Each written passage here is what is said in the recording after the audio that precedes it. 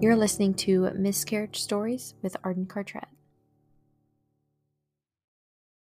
Well, I'll begin my story from when I was really focused on trying to have a baby, which was shortly after I got married in November 2021. I had a feeling, like I've heard some other women say too, that it would be difficult for me. I got my period late as a teenager. It was always irregular. So after a little bit of that, I went on birth control, and I had just, been on birth control for like 10 years. And I feel like I had heard sometimes it's difficult once you come off. So I was like, as soon as we get married, I'm going to stop taking the pill and let's try. And sure enough, my period, was nowhere to be found. So after about like 5 months without a period, I called my OBGYN. And luckily, my primary care doctor was like able to order blood work for me before even going to her, because I told her what was going on too. So I got some blood work done. I show up to my OBGYN. At this point, it's like 6 months without a period. And she just kind of like looks at all my blood work and is like, okay, and hands me a card to a fertility clinic. She told me like my estrogen was super low, but these guys are the best in the business. They'll get me pregnant somehow.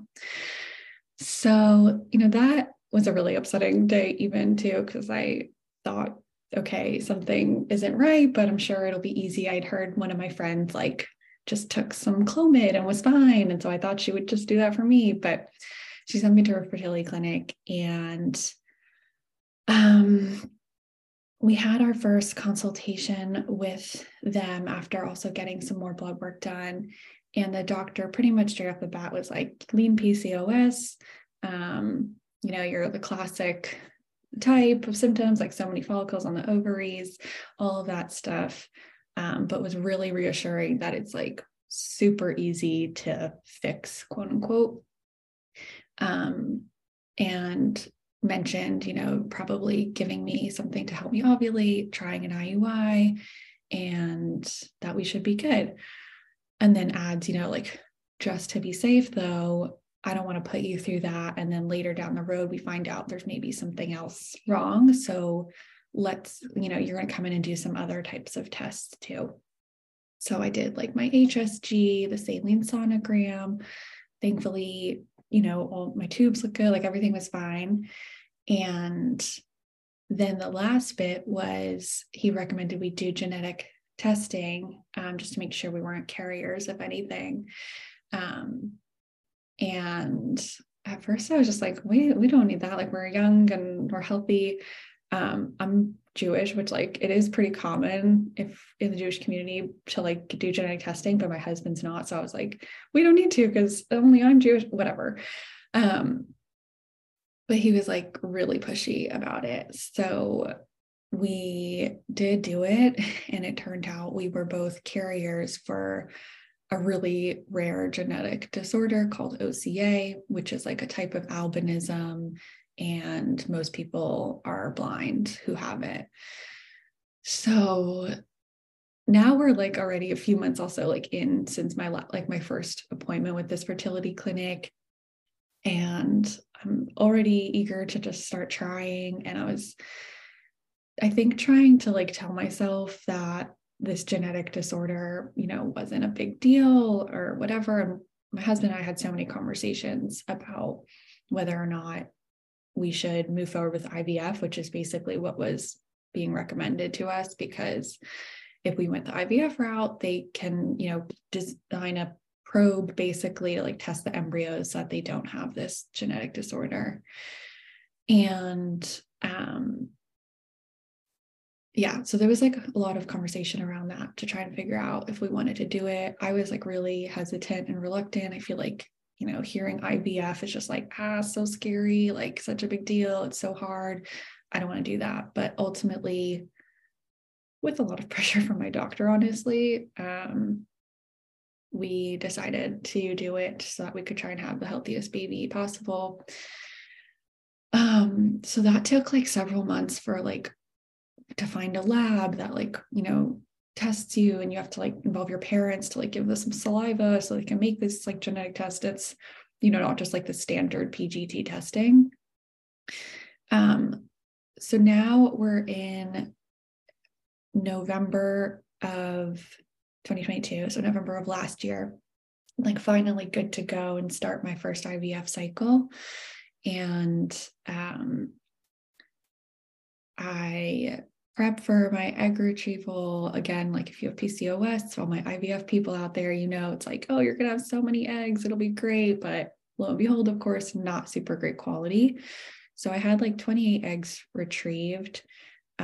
12 made it to blast, and then only 3 were euploid, and also didn't have that genetic disorder. And then weirdly, like one of them, the biopsy of the genetic test like just didn't work, which my doctor was like, that's super rare. Only like 1% of people the test doesn't work on.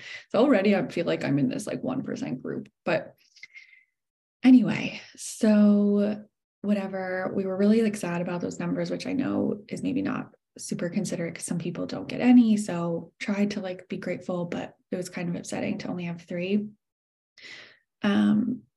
But nonetheless, we're like, okay, let's just try to transfer, and we can always do another egg retrieval later. I'm like fairly young considering, I was 28 at the time.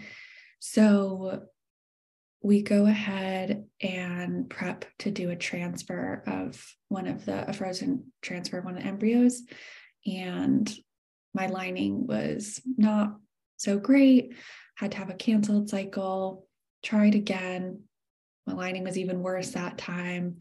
And I'm feeling like really frustrated at this point. Like it's just never going to happen for me. I'm just never going to be able to carry my own baby. My body doesn't cooperate, all of those things.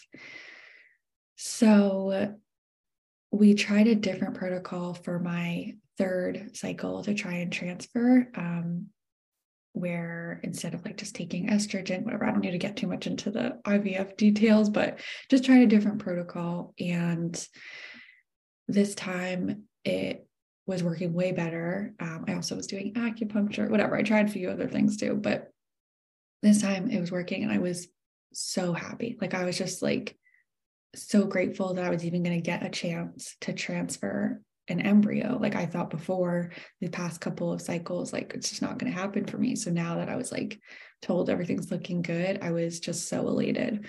And then you're like getting really close to the thought of like, wow, maybe I really will get pregnant. Maybe I really will have a baby. After like all these months, all this hard work. Forgot to add, I had a horrible recovery from my egg retrieval. So like it really kind of scared me from just continuing this whole IVF thing. But anyway, so sure enough, we get a transfer date for the middle of February, this past year, 2023. And I was doing like all the things to try and make sure it was good. Like COVID was still a little bit around. So like literally was not seeing anybody just to try and make sure it was healthy. And we had success with that transfer, in the sense that it took.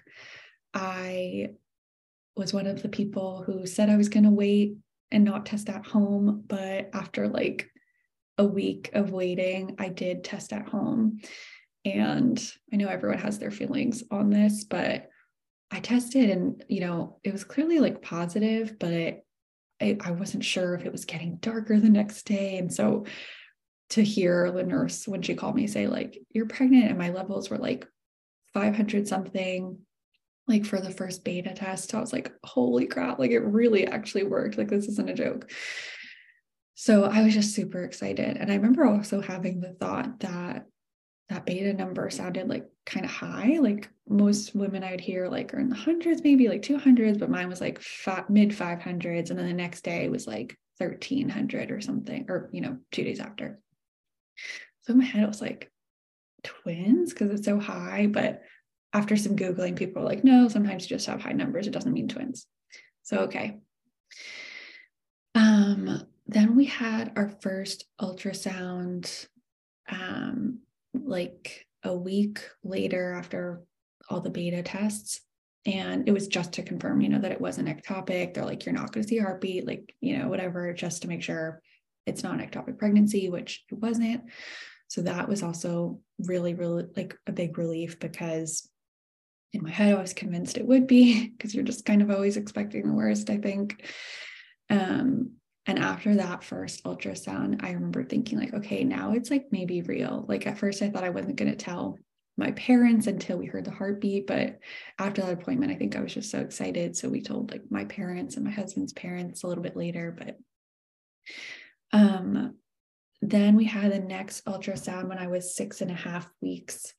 And this was the appointment to confirm a heartbeat. And when we got there, I was super nervous. And right away, the doctor who was doing the ultrasound was like kind of silent and like made like a little noise when she was getting, which anybody knows that's like the worst feeling ever. And I'm looking at the screen, and it looked really different from the last time I saw, when it was just basically a circle confirming that, the embryo is there. And I was like, yeah, wait, this shape looks different. And she's like, no, that's normal actually. But do you see this thing over here? It looks like your embryo split. So it was in fact twins. And I was just like, oh my God, oh my God. And she like quickly though was like, however, look at this embryo. And, they always say like baby A, baby B, if there's multiples. So baby A looks great. It's like measuring perfectly, super on track. I can see his heartbeat, but baby B doesn't look to be viable, which is always like, very clinical word, whatever. Doesn't look to be viable. And was like measuring basically like a week behind, no sight of a heartbeat at that point. So your mind is, I don't know, my mind was just like all over the place, like what the heck is happening? And she pretty much like set the expectation of like, look, this other baby B looks like it's not going to make it, but baby A looks great. And we got to even hear his heartbeat, which I always thought was like a cheesy thing in movies that people cry at and whatever, but oh my gosh, I cried when I heard it. And I was never, I think, like attached to the idea of twins, I guess, because I found out in this way, like not expecting it, and that right off the bat, like it doesn't look like one was going to make it. I kind of just shifted my focus on baby A, we'll call him. And I was like, well, is this going to affect the other baby in any way, whatever? And she's like, it shouldn't, like it usually doesn't. And I was like, well, what happens then? And she just said that like basically the other baby gets so big because he keeps growing, and the other embryo just kind of gets like pushed to the side or sometimes reabsorbed, whatever. And it's like, what an awful kind of thought. So I left that appointment was like so weird at the end, like the doctor and the nurse at the end are like, well, congratulations, like sorry it wasn't all good news. It was like happy but sad. It was just so bizarre. And the car ride home, I think my husband was able to really focus on just the one healthy baby and whatever, but I was really anxious about it. I was really scared of like what this meant. And also like conflicted of like, well, it still is one of our, our babies in there. It just was a very bizarre time. A side kind of story, which like I wasn't sure if I really wanted to focus on or talk about, but a couple days after that ultrasound appointment, I started developing like a really weird pain in my ribs, like so sharp, to the point where like I couldn't like lay down, I could barely move, like it was so intense. And I was so scared that I went to the ER, and they thought I like had a blood clot in my lungs, and they had to do this whole workup on me, but they didn't find anything. Part of the workup though was like a chest CAT scan, and I was really hesitant to do that. I was like, I'm 7 weeks pregnant or something. Like, I don't want to do anything. We called my fertility clinic. We called a family friend doctor, the hospital. Everyone was just like, no, you do it. It's going to be okay. It's just your chest. But that's like always in the back of my head of something, because, you know, like, you're not supposed to do those things really when you're pregnant, but they were all telling me like, it's totally fine and whatever. Looking back, I wonder if that pain was just like anxiety forming in some way from having that really scary ultrasound appointment. But anyway, everything looked fine and that pain went away after like a week. And the day after I went to the ER, I went to go get another ultrasound with my fertility clinic just to make sure like the baby was okay. And he still was looking on track, had a heartbeat and everything. And at that appointment too, it'd already been now like several days since the first ultrasound where I found out about the split. And baby B was actually measuring a little bit bigger. And I remember so clearly this doctor who was kind of curt. He was really just trying to get me to focus on baby A, because he was still telling me like, baby B doesn't look great. Like, just want you to set expectations, blah, blah, blah. But when he was like hovering over and like doing some measurements, I 100% saw a flicker of a heartbeat in baby B. And I think he saw me see it. So he said to me, he's like, you know, there might be a heartbeat there, but it's not gonna be strong. Like, I just want you to know, whatever. But it was so weird again. But I was glad that, you know, baby A was still healthy. And this is super rare for apparently to do a single embryo transfer and it split. But for anybody who's maybe like had a similar thing, I know I felt a lot of guilt, because on like the one hand, I was, you know, sad and nervous. But on the other hand, I was like rooting in a way for baby B to just like stop growing and like for baby A to be healthy. So it's like a really weird spot to be in, where you're like trying to just hope that one baby makes it and the other one kind of doesn't. I don't know, but I had a lot of guilt for that. Anyway, so I eventually feel like I'm able to kind of focus on the fact that I have a healthy baby, and was really starting to like let my anxieties go and be happy to be pregnant, even amidst all the nausea and, you know, whatever that comes along. And at like 8 weeks and 1 day, I go back to my fertility clinic. It's the last appointment to check on baby before they like discharge me to my regular OBGYN. And when we go for that appointment, again, baby looks good. This one confirmed like baby B did not have a heartbeat. He had stopped growing. And I'm saying he also because we knew that we transferred a boy. But she was like really assuring that baby A was like so healthy, so great. We saw him like squiggle around a little bit and like the forming hands, like all these things. I was like, oh, again, this is like real. It's happening. Like, I have a healthy baby. It's wonderful. And we were so happy to like make it to the OB and feel like it could be a regular pregnancy.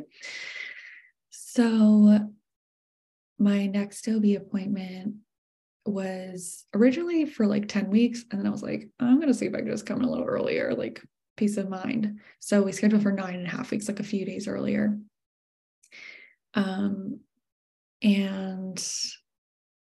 again, nervous for the appointment. I think everybody can relate maybe to the nerves before an ultrasound, but really excited to also see the baby. And this was sadly not a great appointment. And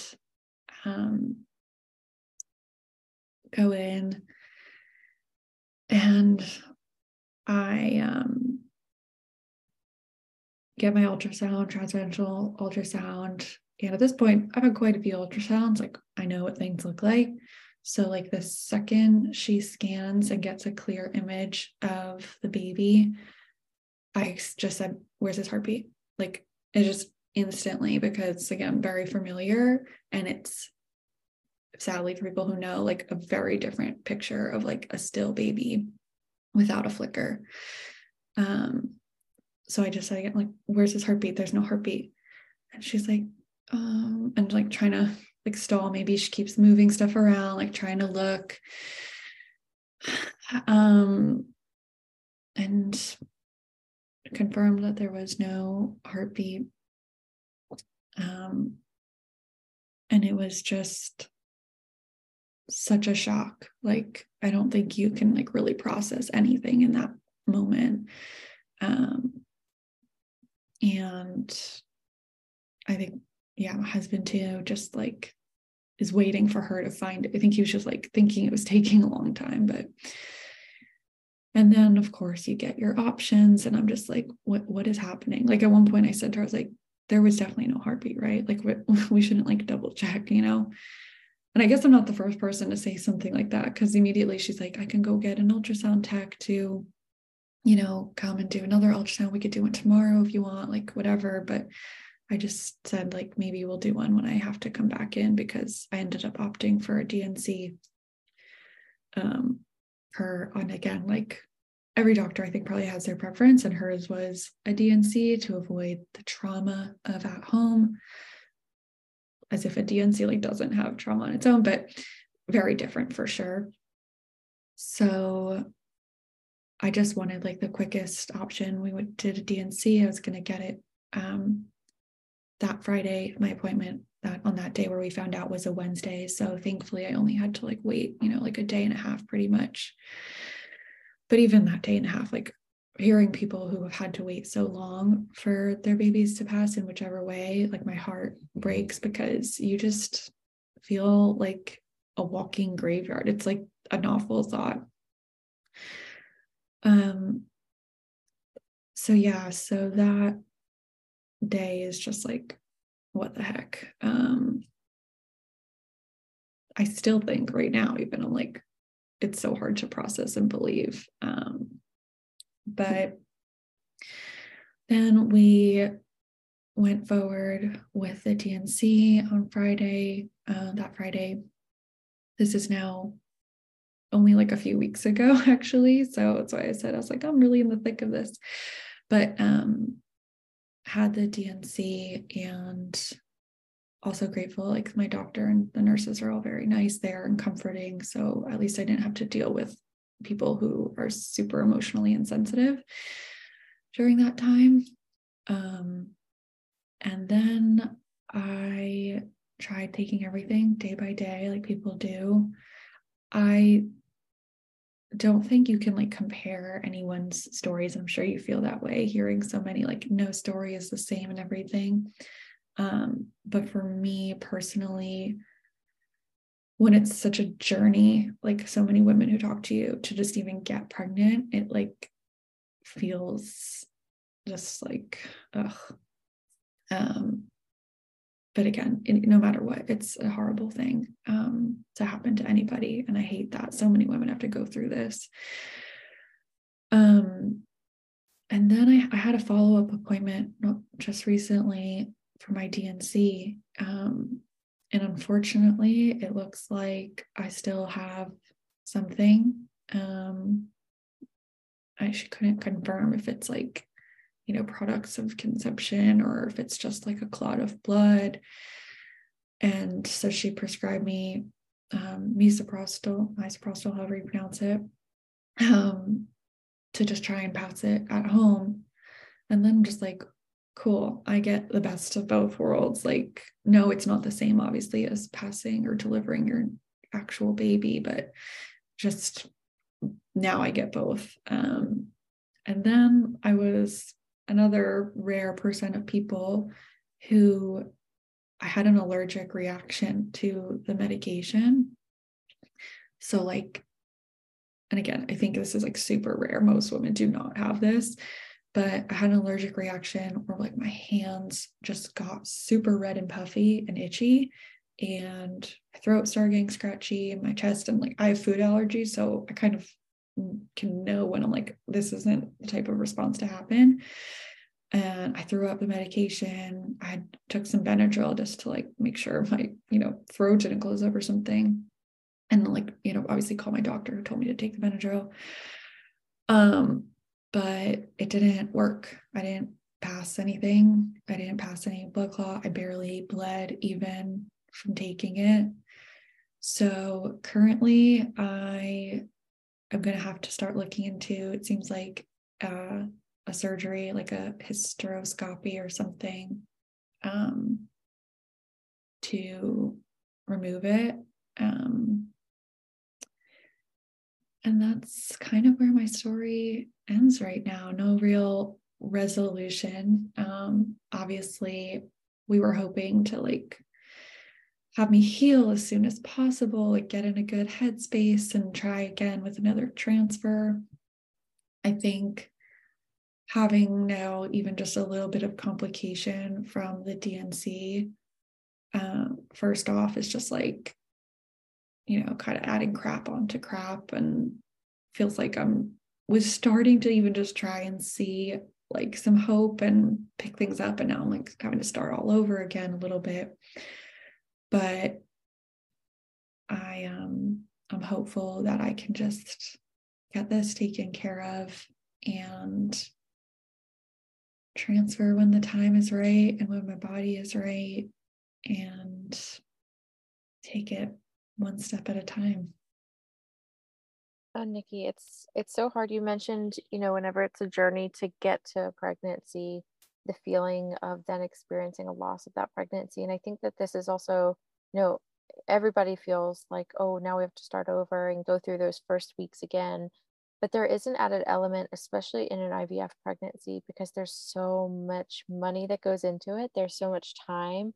You had your whole lining debacle of like, is it okay for me to transfer? Is it not? Yeah. And figuring out those things. And it is really difficult having PCOS because even though on an ultrasound you do see a lot of follicles, it's like you said, the quality you don't know until they're outside your body and inspected. And that just it all feels kind of hopeless and difficult. So I can definitely empathize so much with knowing how much goes into that one chance at a pregnancy and then having to go through that again is that it's terrible. It's devastating. Yeah. Yeah. 100% to all of that. Like IVF, there's so much money, so much time, so much of it is also just like out of your control, and you're kind of at the hands of your clinic and their schedule and when they say and whatever. And you're going in every other day to like check if you're good. It's like so consuming. That, yeah, if I'm being honest, like I grieved and am grieving hard for the babies that I won't get to meet. And in a way, like also for myself, like it was not easy. And I feel sad for me a little bit that I have to like Yeah, try and do it again. of course. You have every right, and I give you permission here for everybody to hear that you can feel very sorry for yourself. I like to say that we are victims to pregnancy loss, just like we're victims to infertility, where it's not like we are causing these things. It's not something we are choosing. It's not something that we are taking on. And for it to happen to us, it's very untimely, and it's not something that we had in our plan, right? Like, of course, we didn't think that. I don't know if you relate to the feeling of whenever I went through my infertility aspect of my journey, I thought, oh, well, because I had infertility first, I'm not going to experience loss. People don't experience both. And I was kind of naive, even though I had already worked through some of the naivety of like becoming a patient at a fertility clinic. And so I feel like that was a really big lesson for me of like, oh, so you can go through infertility, do treatment, get pregnant, and still experience loss. I thought that was such a wild concept at the time. Yeah. Yeah. Well, because I mean, silly to bring up like what's fair and what's not, but in a way you're like, well, that's not fair. Like they already had that. Like, you can't then also throw loss onto it. But yeah, I think I did. And especially, having it be my first transfer that did work and stick. I thought like I'm gonna be one of these like lucky women. It took me a while to get here, had the lining troubles, all these obstacles, but it's all working out now. Like my first transfer worked and it stuck. So Mhm. I yeah, I definitely had that a little bit too. There are so many risks to, not even, I don't know if risks is the right word, but like an IVF pregnancy is different in a lot of aspects. And this is something I've learned now as a miscarriage doula, but like IVF pregnancies, there's like a couple of studies done on placentas in those pregnancies, and they're like more sticky, is like the word that they use sometimes and try to explain it, to where people actually have a lot of products of conception like stuck even after full term birth, where DNCs are needed because the placenta of an embryo from an IVF pregnancy is like thought to be harder to detach from the uterine wall, which is really interesting, and a lot of doctors aren't really aware of that. So it's not treated as such, maybe with a DNC or more careful attention. So I do see a lot of people with IVF pregnancies having the hysteroscopy. I can never say the word correctly, but yeah, but I see a lot of them having that for that reason. Yeah, that's interesting. I hadn't even heard of that or come across that study, even though I'm such a Googler. But I wonder, as you were saying, I was like, maybe it's because, some IVF pregnancies, you're taking progesterone and like, Yeah. that's all pretty much for the placenta. Who knows? I'm not a doctor, but that's interesting. I hope that the women you speak to have success after their.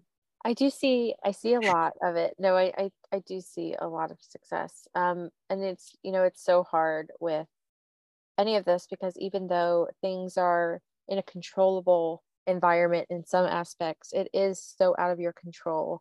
And I think that's also a misconception about IVF is people think they go into it and it's just like a guarantee because everything is, planned so well by doctors, but there are so many aspects that cannot be predicted or planned. And that's usually where we feel like out of control. Yeah. Yeah. I think that's very true. And the fact that, you're doing all of these things in hopes of controlling, but not to be cliche, it's just like nothing's a guarantee. And that's something else I've just like super started to realize and like latch onto is just nothing's really a guarantee, even when you do all of the things to try and, not everything is controllable, like you said, as much as we try to. Yeah. I did want to ask you because you mentioned being Jewish. I grew up in a Jewish family, and we're very stereotypical, um, what's the word? Now I lost it. Where it's like you don't want to jinx anything, superstitious. And so Yes.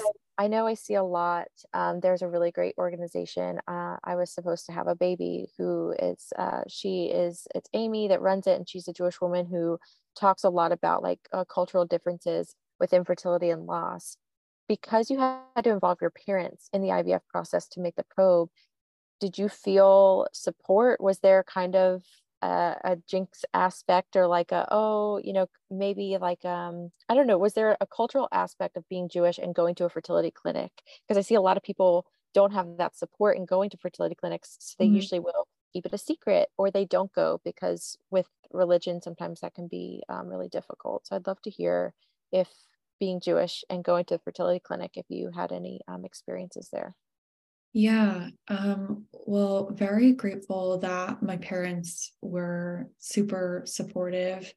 I think it was something like I had to learn also like to communicate my boundaries because frankly, I'm probably more superstitious than my parents in terms of like anything like that. Where like I didn't want, toxic positivity of like everything's gonna work out and don't worry, you're totally gonna have a baby from this. Like I just didn't really want that.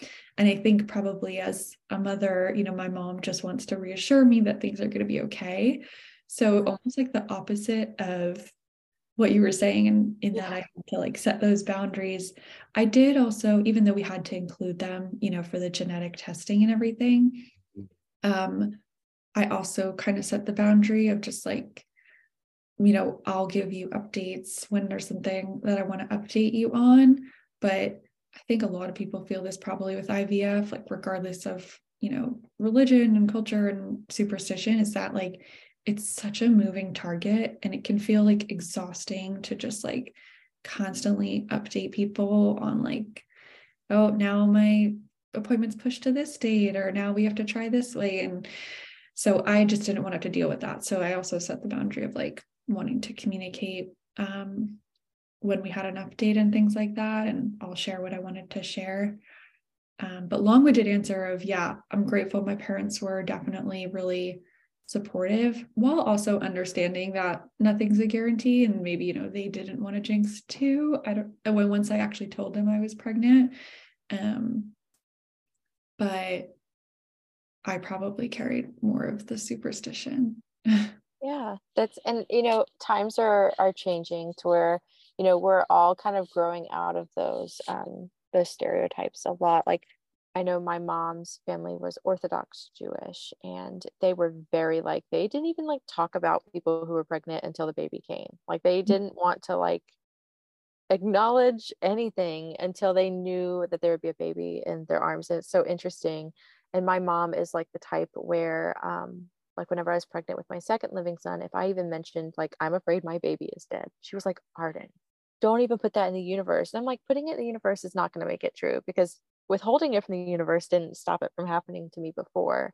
Yeah. So I feel like I was always kind of combating that. And so I think it's great that you set that boundary early on of like, hey, I don't want any of this toxic positivity.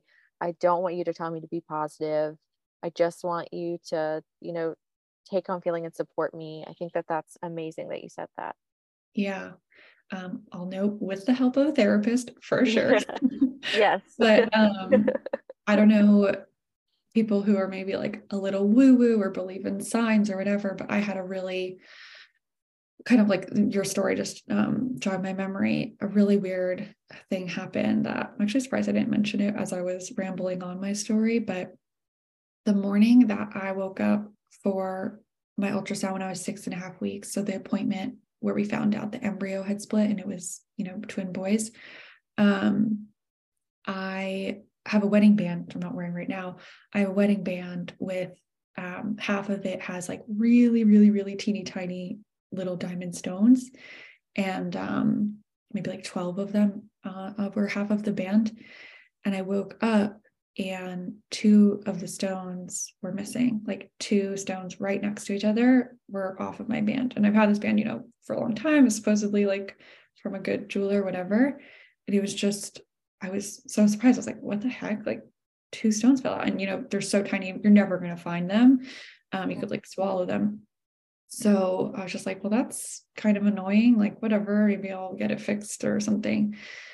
And then, of course, a few hours later is when we have this appointment where we find out about the twins and that one wasn't viable.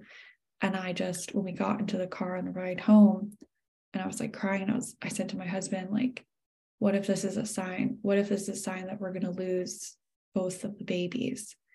And he almost like laughed, because he just is so not a sign person. But I said the same story to my mom later, and she was like, God forbid, you know, like, don't even say that, like, don't, you know. So that was the moment where I guess of like, don't put that out there type of thing. But I do think about that. I can't wear that ring right now. I think about maybe one day I'll like maybe take it to a jeweler and have it shaped into a heart, and that could be like my symbol to remember them. But yeah, it was just such a bizarro thing to happen. But yeah, also the people not talking. I remember learning as a kid, my mom told me that some people you don't say congrats, or in Judaism, mazel tov, like you don't say that to a person when they're pregnant, because you might jinx it. You only wait until after the baby's born. And a lot of Jewish families, they don't even get a nursery ready until the mom has given birth. And then the rest of the family will go to the house and put it all together. Oh That's my, how my mom's family was whenever I was born. And it's so crazy to think of like it being, you know, that fearful of jinxing something. yeah. But my mom is definitely not like that now, but it's interesting, you know, I see a lot of the cultural aspect of like the positivity. Like my grandma used to say, like, bad things don't happen to good people. And it's like, grandma, Yeah. bad things happen to good people every day. Yeah. And so it's interesting. And so I always kind of love to talk about that, because I know that my experiences in a Jewish family, around like fertility and stuff was so interesting. So it's nice to hear though that you had from the beginning, your doctor was so proactive and was like, let's do all this testing. Let's do the genetic testing because that is kind of rare. And I feel like that's a sign of a really good doctor. Um, and, then kind of moving forward into seeing a fertility specialist and not waiting. I think that I'm just glad that they were really supportive of that. Yeah, that's true. Honestly, I never really gave that credit, I guess, to them of just kind of like, let's do everything now. And of course, looking back, I'm glad. But yeah, I am fortunate that they kind of thought to like cover all of our bases. Well, and you can be fortunate that they covered the basis, but also be like, it freaking sucks that I have this genetic aspect. I have to do IVF, and then I lost my first IVF transferred baby. So while there are things to obviously be like, oh, I'm glad that it was done this way, it still royally sucks. Yeah, 100%. That's yeah, grateful, but it's still all shitty. Excuse my French. No, French is welcome. Okay.